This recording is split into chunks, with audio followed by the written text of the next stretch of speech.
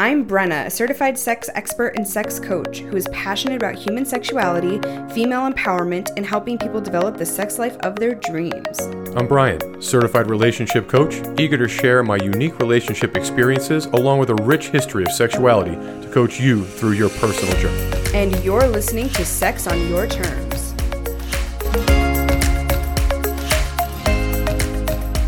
Attraction is such an interesting thing, and it's quite complex. We're going to talk through our different types of attraction to different people over the course of our non-monogamous relationship, as well as how attraction plays a role in our own relationship.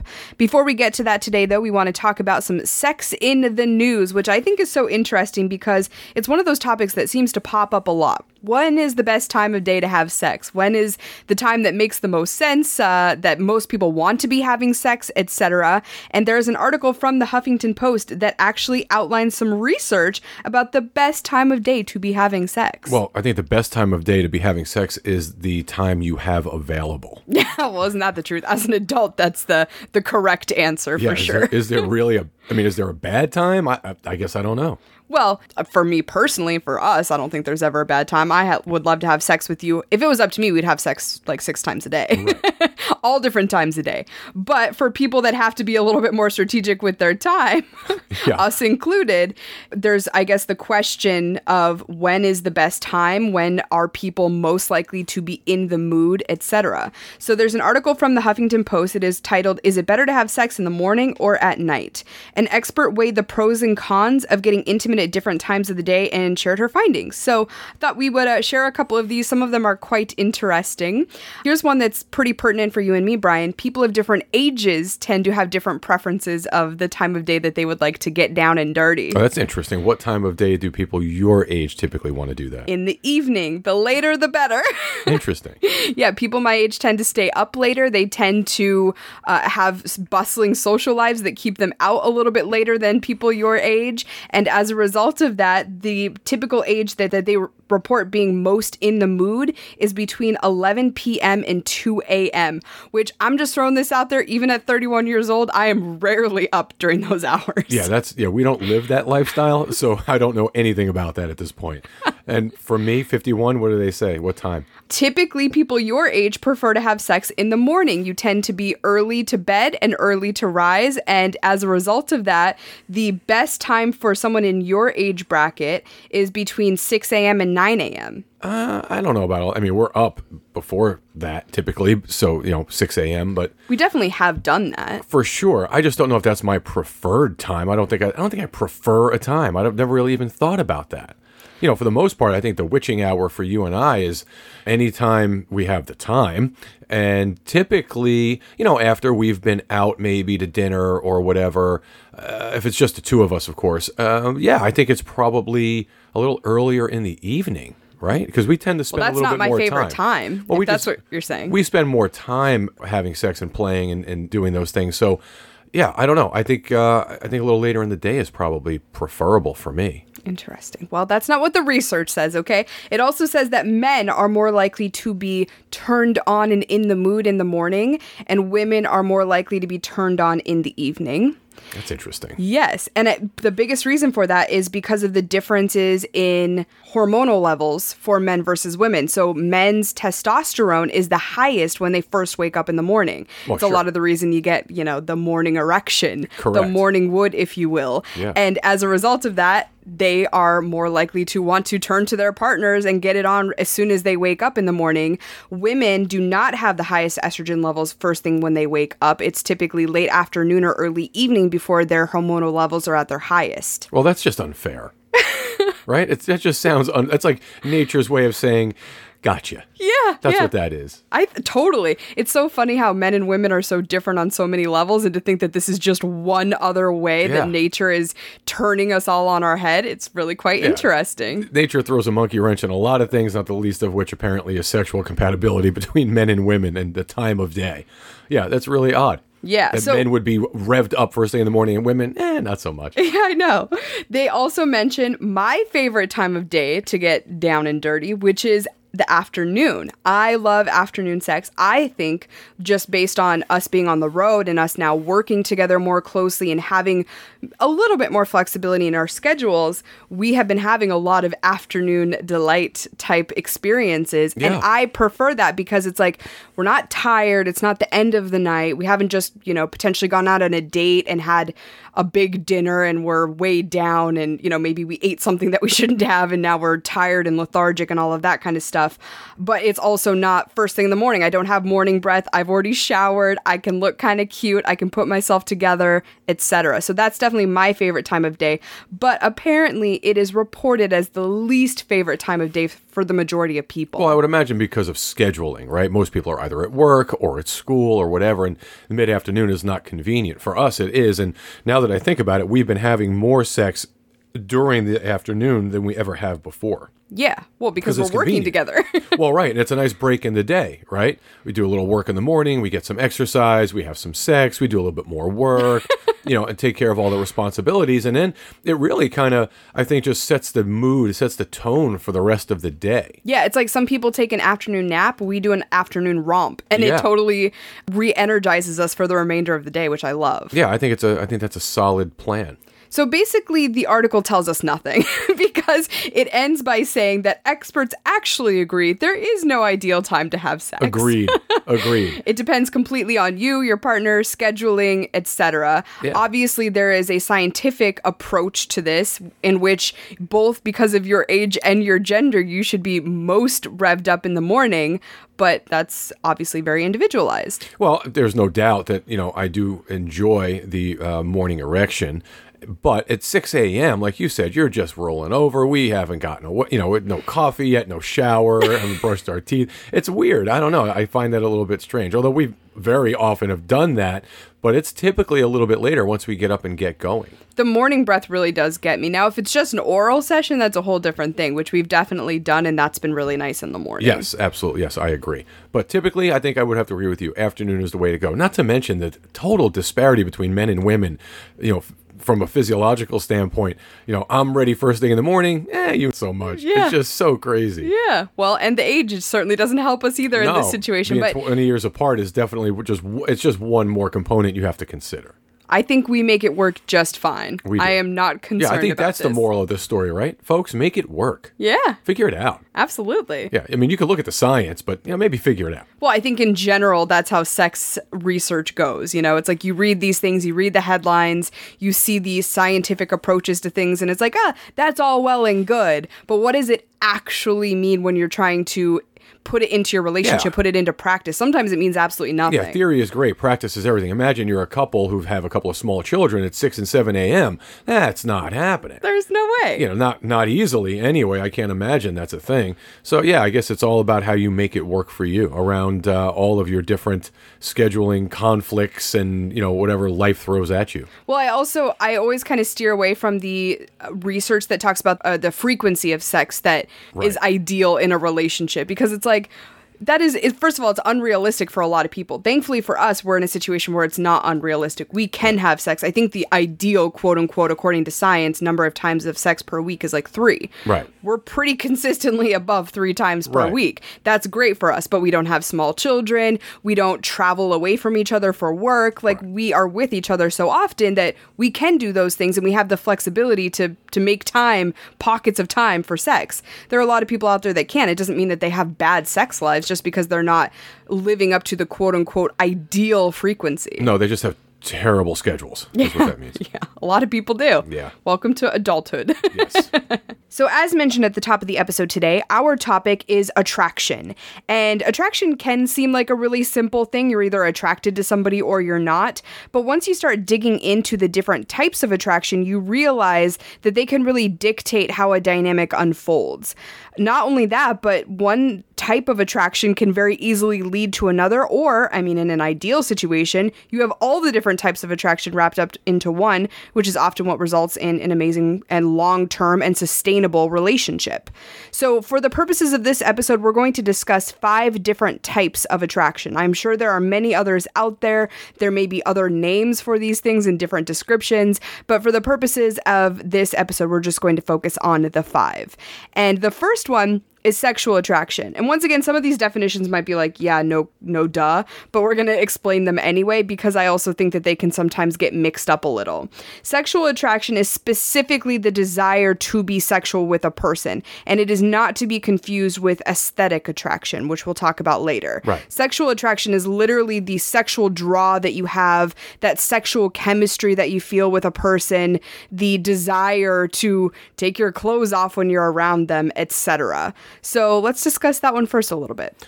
So sexual attraction, the most recent what I'm just thinking off the top of my head, we had the opportunity to play with a couple of friends, one of whom was a long-term play partner of yours, our friend Clint, and he has a partner, Persephone, as we refer to her on the show.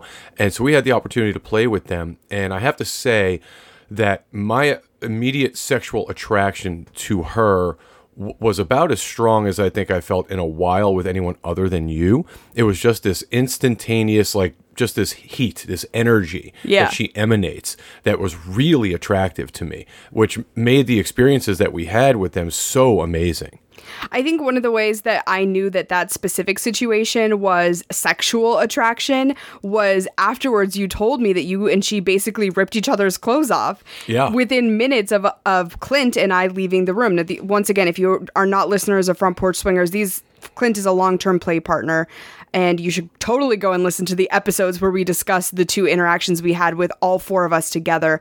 But the whole idea of sexual attraction specifically with this woman was you took almost no time at all to want to take her clothes off and to take your clothes off. You were drawn to doing that. Yeah, absolutely. There was not the standard kind of get to know you feeling out process. This was pretty much let's get naked as quickly as humanly possible and touch each other. It was just that fast. So do you think sexual attraction is kind of that unspoken thing, much like we talked about last week with chemistry, or do you think that there are certain elements that feed into it for you specifically that you can identify? Well, I do think there's a little bit of a correlation. I genuinely like her as a person. She is a genuinely amazing person. It just so happens that I also want to get her naked every time I'm near her. So that's a nice byproduct. Yes. So yeah, I think there's a chemistry there. I think there's a chemistry component that kind of feeds into that. But certainly there are times when you have chemistry with someone potentially, and that isn't, the sexuality piece of it isn't at the forefront. It's not top priority. Yeah, it's not the immediate kind of sense that you get.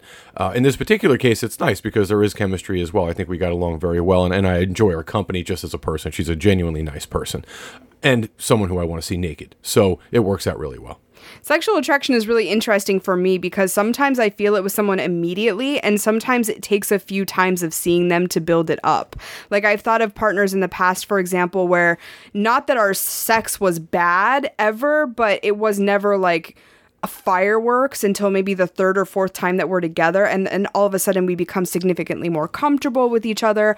I'm more comfortable potentially being naked in front of them, so I'm able to kind of shut off parts of my brain that are not sexual in nature, right? I shut off all of the thoughts that aren't sexy, and it allows me to be more sexually attracted to people. Yeah, I don't think that's that unusual. I think as you get to know somebody, that can intensify, and certainly, as you said, your comfort level increases, it improves, and that just makes the experience that much better. So from a sexual perspective, yeah, I don't think that's that unusual. I do think, however, when you meet that person and it's instant, that's that really, truly sexual energy that you just have to act on. Yeah. Or want to act on. Well, kind of like how our relationship started. For those of you who are not aware, we totally had sex on our first date. Yes. Which was not the norm for me. I don't know about you, but it was not for me. A lot more for me than it was for you.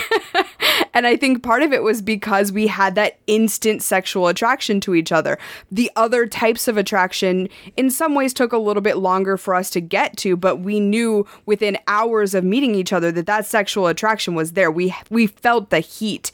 And even just, I remember we were sitting at a bar and you had your arm around me, and all I kept thinking is like, I want more of you on me. I want more of your skin touching me. I just crave it. And that's sexual attraction. Yeah, absolutely. It's hard to deny when it happens. For sure. It's really fun. That's the fun one to me, of course. I think it's also the one that tends to be the easiest for me in the lifestyle, because some of these other types of attraction can get a little murky.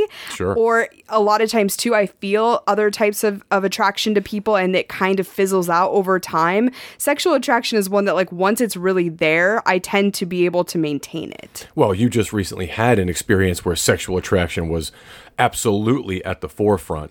And it actually, you had diminished capacity because of it. It actually affected the way, you thought in terms of, making sense, using reason in certain aspects. And of course, the folks would have to listen to our other show to really understand what I'm talking about. But it was a unique experience that you had, and it was primarily driven because of that sexual energy. Yes, I allowed the sexual energy to overcome my logical thinking abilities. Absolutely. That's what you're referring to. Yes. And yeah, I mean, that's a situation in which demeanor and eye contact and this little spark that just grew and grew over the couple of hours that we were together made the sexual attraction really hot and intense. Right. And there was wasn't that you didn't have control over, but it certainly was, again, it wiped out all the other senses, right? Right. Common sense went out the window. It was about the sex. Exactly. And I think that's a really good point, because I think that sexual attraction can be really dangerous, right? It's often what leads to infidelity for a lot of people.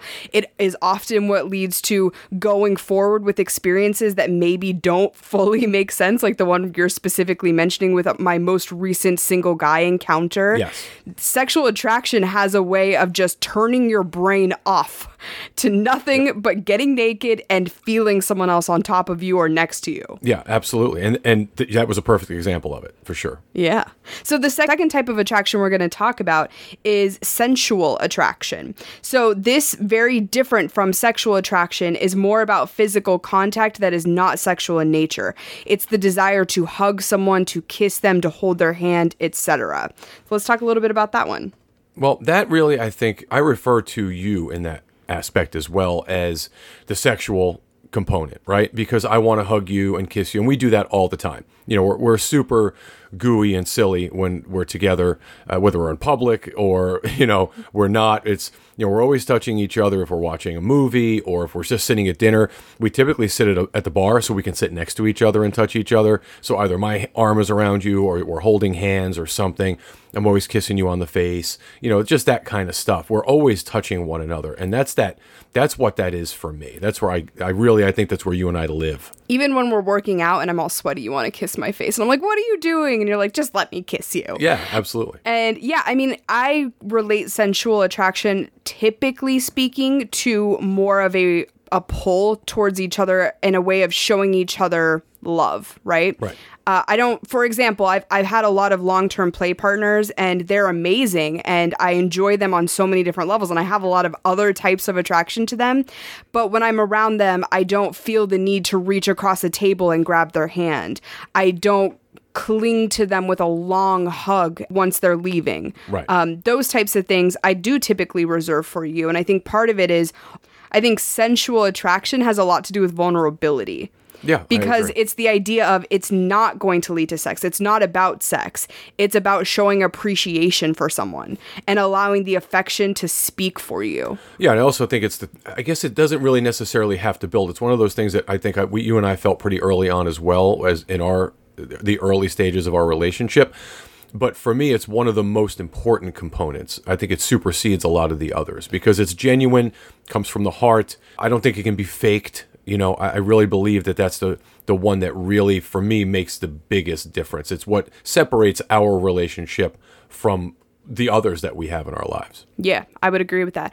I also think that sensual attraction in our specific relationship taught me what our love language is and how we communicate with each other, because our love language, our primary love language, is touch towards each other. And so we show each other the affection as a way of saying, hey, I care about you. I want you to know I'm thinking of you and I'm glad to be in your presence. Those are not necessarily things we always verbalize to each other because verbalization is not our primary love language. And I like that about us. I like that being as affectionate with each other and being as comfortable being affectionate with each other as we are has shown us that is our easiest way of communicating our caring and loving towards each other. For sure. We've even noticed, I think, a lot of times when you and I are out and we're, at a restaurant or whatever, our affection for each other gets people's attention. Sometimes not in a good way. Yeah, it's nothing overt or grotesque. It's just my kissing you or you kissing me and my holding your hand or putting my arm around you, that kind of thing. And when you're sitting with other couples, particularly in close proximity, and they're not doing that, it gets very uncomfortable for them, and you can see it. You can read it on them. Yep. Their body language changes. And I oftentimes think, well, that's really unfortunate, because you would think that they would maybe want to, or they would be encouraged by that kind of behavior, by seeing that, to maybe treat their partner that way. And sometimes they do. Sometimes people see us being sensual with each other and they reach over and grab each other's hands, or they reach over and give each other a peck. And maybe they hadn't the entire time they were sitting there until we started doing that and touching each other. I think it is kind of infectious, and it's interesting to see people's different reactions to it. But that's why I say, to me, sensual attraction and being willing to show it and express it is one of the most vulnerable types. Yeah, for sure. And without question, the one that I think you and I, as you said, it's our language of love. It's how we show each other that we're thinking of one another, and just how we connect. Yeah, absolutely. I like that one. Okay, so the third type of attraction we're going to discuss is romantic attraction, which is a desire to have a close emotional bond with someone and to express your emotions to someone. Interesting. That's the one that I think can get the most murky, right? It sure can, especially in the lifestyle, right? Because a lot of times romantic attraction is the one that lifestyle couples limit themselves on, right? Right. They will show these other types of attraction. A lot of times their partners love that they show these other types of attraction to people, or they express that they have these types of attraction, whether it's sexual or sometimes even sensual. But being able to be emotional towards other people or to desire a romantic bond is often the deal breaker for a lot of lifestyle couples. Yeah, and we are experiencing that currently, you and I, in our personal situation. My external relationship with someone else is beginning to bring up questions about those things for us personally. We're moving into the polyamorous space, which we have been for some time now, and my potential serious relationship with someone else is bringing all of these feelings up, right? And so you think about them in terms of our lifestyle friends, for example, people who are very seasoned in the lifestyle, they're experienced. The idea that their partner would even go on a date with someone, let alone become involved romantically with someone other than their primary partner, it's inconceivable to them for the most part. They simply they're not capable of wrapping their heads around it. They don't understand it. It's interesting because we are obviously a non-monogamous couple and we try to break away from tradition as much as humanly possible. But I think the idea of you showing romantic attraction to someone else or expressing that is still this little pain point, because it's almost the idea of, we're a team. We obviously love each other more than anything, and we're totally on the same page with so much. And yet, once the whole idea of you being romantic with someone else comes along, it's like, well, that's not supposed to happen, Yeah, it's a very strange feeling. I mean, for both of us, right? I mean, we're both experiencing these pulls in multiple directions. I have feelings of excitement. I also have feelings of guilt. I have feelings of concern, of course. My concern is for you and for your feelings. And so it brings up just a litany of emotions. And that's what, that romantic piece really can throw a wrench into any relationship, including one that's ethically non-monogamous, because it's uncharted water. Yeah. I think another important part of the definition of romantic attraction, though, is that it can look like a lot of different things. I think romance in general has been simplified in a way that is a little bit unfair. And I think part of it is the media. I think it's the rom-coms, it's the happy endings, it's the big giant kiss at the end and everything just works out perfectly. And of course, that's not real life. And I think especially when you're talking about something like polyamory, you're talking about romantic attraction to more than one person, things have to look a little bit different, and people have to be mindful of what romance really means. And I think romance can be a lot of different things. I think for me, one of the ways that you show me your romantic attraction is you take good care of me. Like, you do things, you go out of your way to show me kindness and to make my life as easy and comfortable as possible. That's a very romantic connection to me. Yeah, I think, like you said, the media tends to romanticize romance, right? They make it seem very overt and over the top, and it's always the big ending kind of thing. The Eiffel Tower, or the fireworks going off behind you, and you're running through the airport just to jump in their arms at the last second before they board the plane to go to the other side of the country, like all of that kind of stuff. And not to say that can't be the case from time to time. Right. But I also think romantic attraction is so much more complex than that and can look like so many different things. I also think that there's a lot of layers to romantic attraction. For sure. For example, you sharing your life with someone and divulging things to them and being willing to just, completely open your life to someone is a type of romantic attraction, all the way to you wanting to plan a really thoughtful and fun date for somebody. Those are two kind of different ends of the extremes, but both are romantic attraction. Both are a way to express that you're romantically interested in someone. Sure, and there's a vulnerability that's kind of lumped in with the romantic attraction as well. And when you're prepared to be vulnerable, I think you're giving yourself to someone, and that's romantic in and of itself. For us, like you said, it's the acts of kindness, right?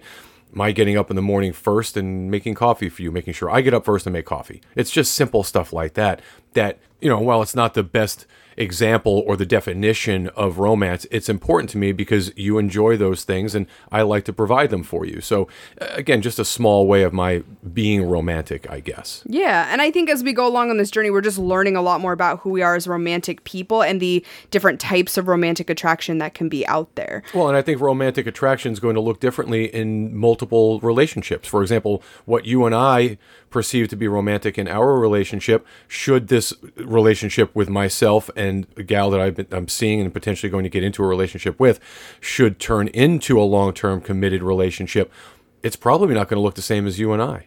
Your romance won't look the same to the two of us as it does to myself and to you. Yeah, because we have different priorities, we have different histories, we have different ways of expressing things to each other. Absolutely. Yeah. Here's an interesting question for you about romantic attraction. Do you think it's possible to have romantic attraction and express said romantic attraction to someone if you don't plan to be in a relationship with them? For example, the one that comes to mind, I had a play partner who was one of the most thoughtful people I've ever met, and he would go out of his way to create scenes for us and to always have a drink waiting for me. And he was just so thoughtful, and in some ways that felt slightly romantic to me. Yeah, I imagine there could be a component of that. I don't think that romance is exclusively reserved for relationships necessarily, long-term relationships. I do think that it becomes more intense potentially and more meaningful as you continue. Yeah, I think romantic attraction is definitely one of the types of attraction that is best built over time. It's one that does not necessarily just happen immediately, even in amazing relationships like yours and mine, where we were very kind of into each other immediately and wanted to be around each other all the time. I'm not sure that I would describe it as romantic right away. No, most certainly not. More than anything, I think it was an experimental. We were in an experimental stage because you and I had determined that we needed to get into relationships that were outside the norm for both of us. And I think because of all of the unknowns, there was just this exciting energy about them. And I don't want to say that romance was put on the back burner, but it certainly wasn't in the forefront. We were just trying to experience as much as we could with a person that we were connected with in such a way that we didn't have any inhibitions. We started our relationship with 100% clarity and honesty about what we wanted and needed from said relationship. And because of that, while romance certainly was in the air, we were not focused on it. So here's another question for you that I think is interesting regarding romantic attraction. Do you think that you can pinpoint qualities in a person that would make you more likely to experience romantic attraction toward them? Yeah, I think it's possible. Sure. What are they? Well, for me, I think it's touch. I think of touch instantly. Again, our love language is touch. And you and I are both very physical people. So I think if I have the proclivity to be in contact with someone more often, or want to be in contact with someone more often, or want them to be in contact with me physically more often, I think that's the first thing I think of. Oh, that's really interesting. So basically what you're saying is sensual attraction could potentially lead to romantic attraction for you. Oh, 100%. And for me, I think it's almost imperative that it happened that way. Oh, that is so interesting. I'm so glad we talked about that because I don't think I knew that about you. Yeah, I think from a sensual perspective, if things are firing on all cylinders, that's really the only way that romance is going to creep in, or certainly take over. Without the sensual component, for me, romance is very difficult to achieve. What about like personality traits or character traits? I imagine there's a small part of that matters, that would make sense. But for me, more than anything, it's that sensual. I have to want to be in your presence as much as I can. And then I think romance becomes paramount. I think for you, it's about comfort too. You want to feel comfortable. You don't want to be judged. I would say the quality, just as your partner and knowing you as well as I do, that most often could result in a romantic attraction is you feeling like you can say things without judgment. Right. And you're not going to constantly be held back or holding your tongue or censoring yourself. Well, also, and I want to be able to express myself, certainly, and have conversations thoughtfully and cogently about needs and wants in said relationship. And I think for me, it's absolutely imperative that go both ways. I need my partner to do the same, much like you and I do. We talk ad nauseum about our relationship and external relationships and what those look like and what we're doing going forward in ethical non-monogamy and what kind of path we're on and our journey in general. So being able to have those conversations in a thoughtful way, yeah, that's absolutely important for sure. And not being scared of the repercussions of it. Yeah, you just have to, I want to be able to have that conversation and not have to have an argument over what we just talked about. Yeah, I think now looking back on it, that's probably what built romantic attraction towards each other, was the fact that we could do that. Yeah. That we could say something to the other person and it was met with either a smile or a, interesting, tell me more. Right. It was never, what on earth are you talking about? Or anger or any of those things. Yeah, and oftentimes you see it. I mean, we talk to couples in our coaching that unfortunately that's happened. They have a conversation about something, or at least they believe they're going to have an open and thoughtful and courteous conversation about something. Someone will make a statement, someone will make a suggestion, and all of a sudden they just blow it up. The whole thing just goes out the window, and it's difficult to come back from that. It's hard to reel yourself in. And, I get it. Emotions run high in conversations, particularly as they are related to sexuality and sex in a relationship. But you've got to be able to speak to your partner and have your partner speak to you in such a way that it doesn't get there. Yeah. And that for me is important. If I have that, I feel like that's really the prelude into, from sensual to romantic. Yeah, the comfortability and the vulnerability that are associated with that. I think you have to have both. You need to be comfortable and you have to be prepared to be vulnerable. So the next type of attraction is platonic attraction, which is obviously desire to create a friendship with a specific person that can either be more than a friendship or not, but it is based primarily on friendship. And luckily for us, so many of our dynamics and our relationships with other people in the lifestyle have been based on platonic attraction. Yeah. We're really lucky in that way. And I think that that's the one that would surprise non-lifestylers the most, is that is something that we look for and a lot of other non-monogamous people look for as well. Yeah, and we have a lot of friends who are, let's just say, platonic friends that are lifestyle folks, and we have more of them than not. And what I find, or what you and I have found, is that in talking to them, they also have a lot of platonic lifestyle friends. And I think there's a really good reason for that. We're outlining some of those reasons now, at least for us, right? You're talking about romance and sensuality and sexual energy. And when those things aren't necessarily all there, or they're not all present, that doesn't mean you're still not interested in someone's company, that you don't like someone, you don't genuinely like them. And we like a lot of folks that we have encountered. And the friendship component, for whatever reason, a lot of times is really, it's the first thing that we are attracted to, the ability to be friends with someone, going out to dinner, going to a concert when that used to be a thing, meeting for a drink, Those are the types of things that we really enjoy about the lifestyle, because we have the opportunity to be in the company of people who do not judge us and, really more importantly, understand us. Yeah. The majority of our couple friends in the lifestyle, actually all of our couple friends in the lifestyle, started out as friendships. 100%. We have still yet to this date never met a couple. Well, that's actually not true. I was going to say we've never met a couple and played with them the first time, but I technically have.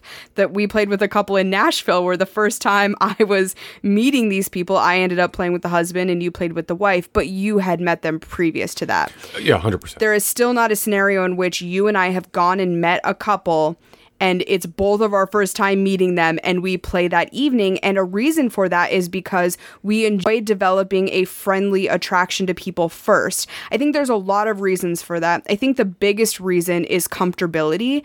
It's developing some level of trust and an understanding of who those people are, that person or those people are, on a more personal level versus just a sexual level.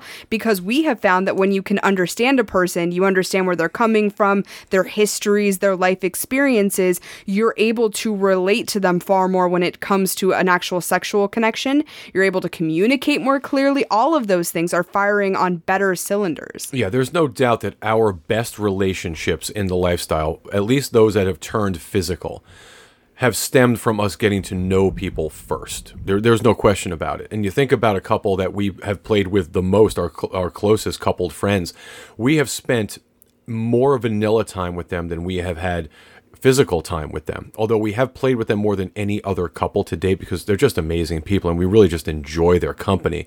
We have had many more platonic vanilla dates with them. Dinner, drinks, anniversaries. There's definitely a little squeezing under the table that goes on. I'm not sure you can call them completely vanilla, but yeah, not leading to sex at the end of the night. Absolutely. And those are the relationships that I think you and I covet the most because they're just so fulfilling. You know, not that the sexual component of our lives of the ethical non-monogamous space isn't fulfilling. I mean, that's why we're here.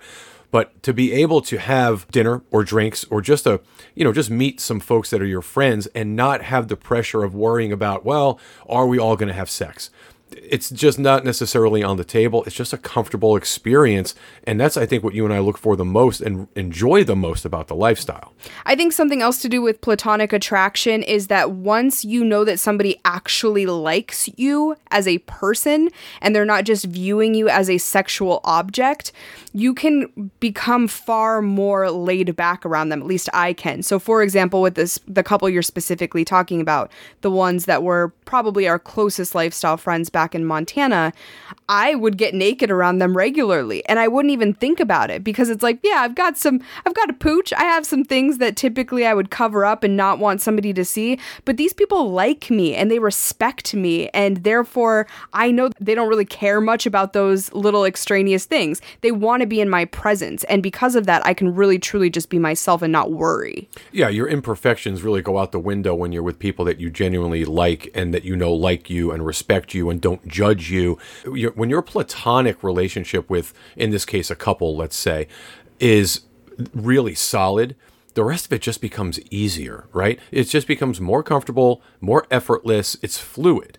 If it's not a platonic situation where, yeah, I really enjoy these folks as people, I really enjoy their company in vanilla, benign settings, I don't know what sex is going to be like with those people. Yeah, it's kind of, you're rolling the dice for sure. Definitely rolling the dice. So I think when you and I we've had the opportunity to form relationships like that, if the relationship goes from platonic to sexual or physical, it's always better. Yes, agreed. Hands down, 100%. Without fail, that's the way it's worked for us. What's really interesting, we didn't discuss this before we jumped on this episode. It kind of just popped into my head. I had a platonic attraction to somebody that then became sexual. And they were a platonic friend for a long time. That's right. Before it became sexual. That's right. And I think that there was a part of me that was really worried that we wouldn't be able to go from platonic attraction to sexual attraction and potentially back to a platonic attraction if that needed to happen, but that's exactly what happened. Yep. I played with this gentleman that I had been friends with for years, and leading up to that point, I didn't even necessarily consider a sexual attraction to him. A, because neither of us were in situations when our friendship began where that made sense, but B, because we were so focused on the platonic attraction to each other. We were fishing buddies. We were beer drinking buddies. That was our dynamic. It was never a flirtation. It was never this idea of, oh, I wonder what he looks like under those clothes. But once we realized that we could potentially have a sexual attraction to each other, and we were in situations where it made sense, it worked very well. We had a great time together, and the sexual attraction was amazing. And then he entered into a monogamous relationship with someone. Our sexual relationship had to come to an end, and we flowed almost effortlessly back into a platonic attraction. I'm not sure that that's the norm. I'm not saying you should try that if you're not sure that that's going to work for you. I think in a lot of situations you could lose a friend doing that. But in this particular situation, I think our platonic attraction to each other and our desire to maintain a friendship was strong enough that anything else that happened felt extraneous. Yeah, that relationship that you're referring to was, again, it was built over years. So that platonic relationship was strong. And then, of course, you play and you have these sexual experiences, and circumstances led to him, again, getting into a monogamous relationship. And you just became, right back into friend mode, just like you were prior. It didn't move the needle at all. And I think you're right. I think you're rolling the dice if you're going to try that. You got to really be sure of yourself and your partner and your relationship with that person to make that really work. Because as you said, there's always the possibility, the sexual relationship's going to come to an end. And then what? Then you lose a friend? Like, it's not worth it. If you can hold it together, I think there's really some benefit to it, because you get to see people for more than what you had seen them before. You get to really experience them almost in their entirety. It's really interesting. Dig into their brain in a way that you never thought you would have before. Well, and now what happens is he contacts you and asks you questions pertaining to his relationship. Yeah. Am I doing this right? Does this sound right to you? Did I make a mistake? But once again, that was always a part of our platonic relationship and our platonic attraction to each other before things became sexual. We did that with each other all the time. We were each other's confidants. And the fact that we can do that again, I think what it says to me is that different types of attraction can live harmoniously with each other. And if you're emotionally intelligent enough, you can also separate them when the time comes that is necessary. Well, you have to have, not just an emotionally high IQ, but you have to have a high sexual IQ to pull all of this off. I'm patting myself on the back a little bit right now. I'm feeling a little smug. No, I'm joking. It worked out very well. But yeah, I like platonic attraction. I, of course, love connecting with people in general. I think platonic attraction is the one that can seem really easy, but it's also the one that can sometimes be a little bit superficial. If you don't foster it, if you don't continue to grow it, it can become this thing where it's like, oh, you're just meeting people for drinks once in a while, or, you text each other once in a great while, but it's not necessarily an attraction at that point. Right. Platonic attraction is about building that just as much as a romantic attraction, in my opinion. Yeah, it takes work. It's a relationship like any other, whether it's a platonic relationship or a romantic relationship. You got to work at it, and you've got to give it its due and give it its time and dedicate some time to it, really, flushing out all the details. And platonic relationship is no different. And as I said, I think you and I really benefit the most from the platonic relationships that we have forged in the lifestyle. Agreed. So the last type of attraction we are going to talk about is aesthetic attraction. So obviously this is getting pleasure from the appearance of a person. And in other words, you enjoy what they look like and therefore you are attracted to them. Sure. Which is, I say platonic attraction can be superficial, but I think, of course, aesthetic attraction is the one that is incredibly superficial. It can also be a lot of fun. I think it kind of gets a bad rap sometimes. I think the idea of enjoying the way that somebody looks has this shallow connotation to it, and it doesn't necessarily have to be that, especially in the lifestyle. Well, for you and I think this one's interesting because the aesthetic attraction is something that you and I share as, I don't want to say we use it as levity, but we do enjoy talking about it, right? So what I mean by that is if we're out, for example, and we're sitting at our favorite restaurant, or at the bar, and if the bartender is cute, or the server is cute, or someone is cute, you and I will point that out to each other. Absolutely. And we don't know anything about this person. We could be completely incompatible. You have no idea. It doesn't matter. We're just talking about how we find someone physically attractive that we've potentially never met before, just from an aesthetics perspective. And we have fun with it. It is so much fun. I think it's so fun to point out people to you. I, of course, know your physical type. You are a big fan of the big, juicy booties, and I love pointing them out to you when we're at places. Part of it is tongue-in-cheek. Part of it is, just our entertainment for the evening. But I think another part of it is that for us in our relationship, we kind of get off on the other person being attracted to someone. Well, for sure. There's absolutely that piece of it, right? You always want, I say you always, we always want to know that you can tell me that you find somebody attractive. I know you want the same thing because it's fun, it's flirty, it's silly, and it's harmless. It also turns me on, though. Yeah, for sure. I am turned on by you being attracted to other people. Yeah, absolutely. That's a big part of how you and I have come to get into this lifestyle to begin with, and what really fuels us, right? It's the idea that we are attracted to other people. We have the ability to express that to one another, and in some cases, obviously, act on it, and then bring that energy back home to each other. There are times, for example, where you will go out and find a potential play partner for me, and you will not tell me anything about them. All you do is show me a picture or a couple of pictures. I don't know anything about their histories. I don't know if we're going to be sexually compatible. Obviously, I trust you that you're going to find good partners for me, but I think in some ways that is your way of being like, I need to know, or I'm excited by the prospect of you telling me that this guy or this person is really hot. Exactly. Yeah, no, I absolutely do my best when I'm doing all the vetting to find people that I think you might be interested in, really attracted to, honestly, because that's the fuel for me. I want you to be satiated in all aspects. And it begins, of course, when you're first going to see this person, and I want you to be instantly attracted to them, and then from there determine the chemistry and the sexual compatibility and all those things. So yeah, I want all of those components to be met. I also think aesthetic attraction is the one that can very quickly be overshadowed by a lack of other types of attraction. So, for example, I have gone out on first meetings with very attractive people, some of the most attractive men I've ever met.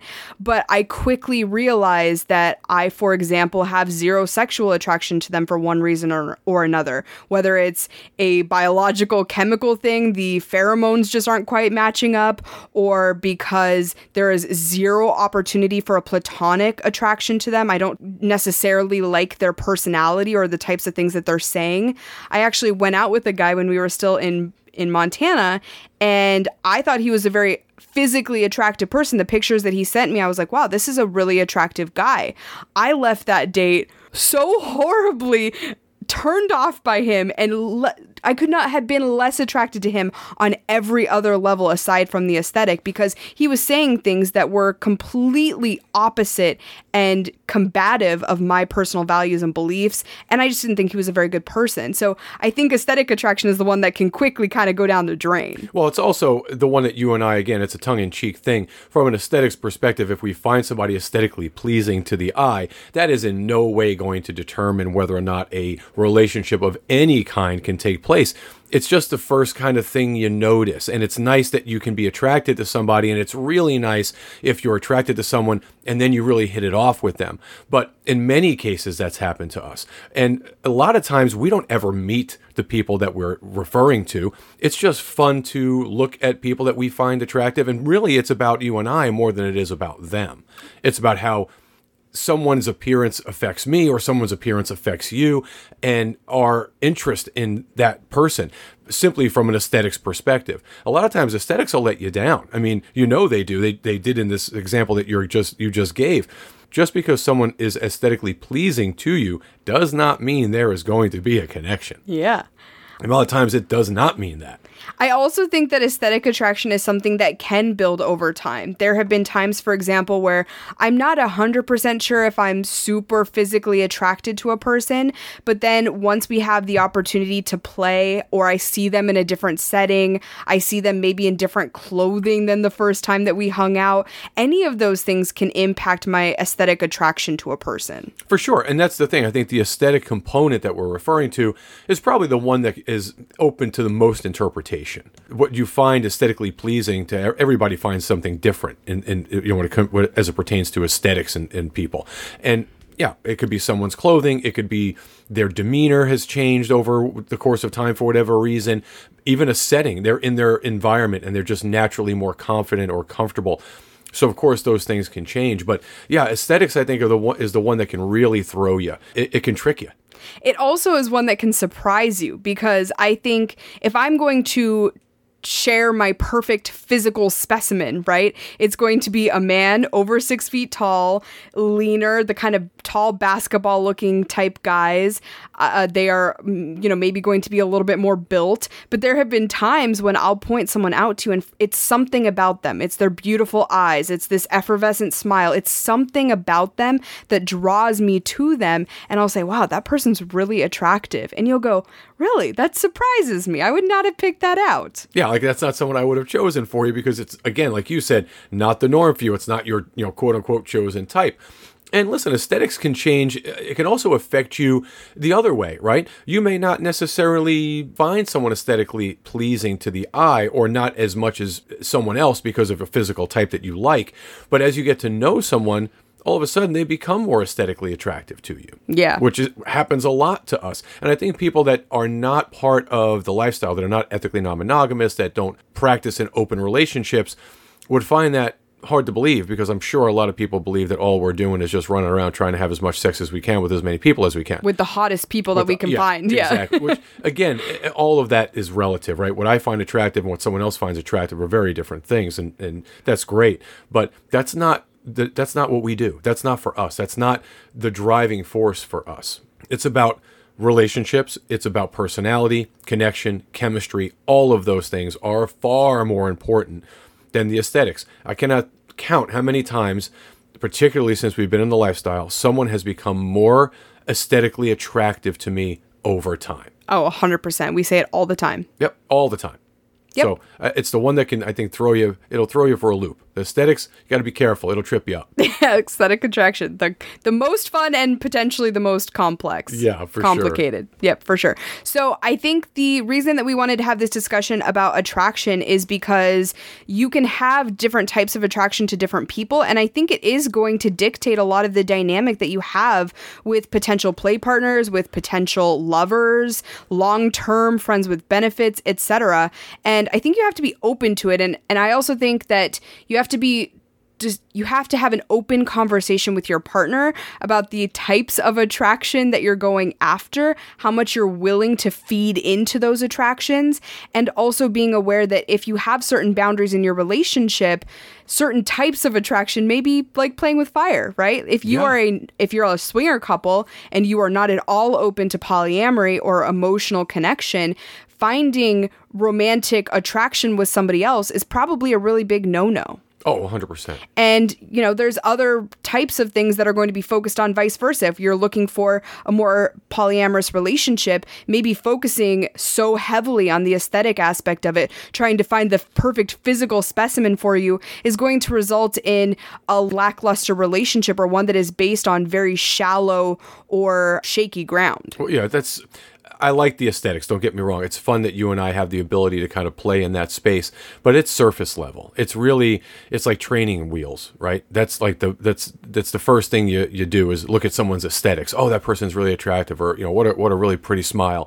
Great. Now I need to make sure that you're someone that I connect with on other levels, right? And if we don't, well, it's not going to work. Yeah, but there are also lifestyle couples out there that focus specifically on the aesthetics. For them, Absolutely. It is about finding the hottest people that they can get with, that they can have sexy time with. And there's nothing wrong with that either. No. It's just about developing the right dynamics in your non-monogamous world and understanding how attraction impacts all of them. Well, the truth is, you and I are not the norm in the space, in the lifestyle, in ethical non-monogamy, for that matter, because we don't do that. We are not the one-and-done type couples. We don't do the one-offs. We don't go to events and parties and go to resorts simply to meet people, to have physical contact with them one time and we're done. We don't do that. We are not the norm. we are people who like to form connections. Well, I don't like you saying that that's the norm in the lifestyle space. So I think what we've talked about a lot is that is the stereotypical view of the lifestyle.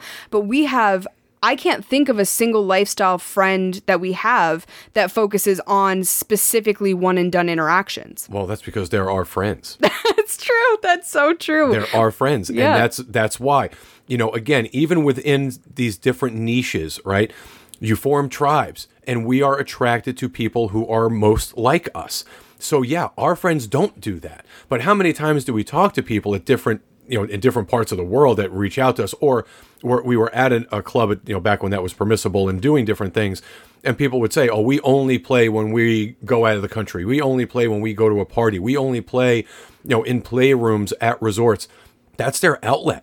That's the largest majority of people I think that you and I have come in contact with. Our friends aren't like that because they're our friends. Right. I guess my point is that the entire point of this conversation is that attraction can mean a lot of different things. There are probably more than just these 5 types of attraction. For sure. And they can all be present in the non-monogamous world. And it's just about understanding which ones actually mean something to you. Yeah, I think in a perfect world, as you said, I think earlier, you touch on all of them. Well, certainly when you're in a relationship with someone, I experience all of these types of attraction with you every single day. Right. And that's why I love being with you, because you speak to me on so many different levels. Yeah, and I think that's the goal, right? Is to get into the relationship where all of these kind of pieces of attraction are met on some level. I think once you've found that, right, it's like checking all the boxes. Once you've been able to do that, chances are you found the right partner. You're in the right space. You're in the sweet spot. Yeah. Absolutely. Yeah. If you guys want to have a more concentrated conversation with us, 1-on-1, 2-on-2, etc., on attraction or on anything to do with non-monogamy or sexuality in general, we have coaching services available, and you can find all of the information at sexonyourterms.com. We love speaking to people. It has become a true life passion for us, and we would love to discuss your specific situation with you. So again, sexonyourterms.com. You can also find additional resources there like blogs and a lot of other awesome stuff. Yes. You can also find our social media. We're on Twitter and Instagram at sexonyourterms, and you can always email us directly at sexonyourterms@gmail.com. If you haven't already subscribed to us on Apple Podcasts or left a review there yet, we would appreciate you doing so. It really supports us as we continue to produce and grow the show. And I think that's what we have for you this time. So until next time, we hope you enjoy Sex on Your Terms.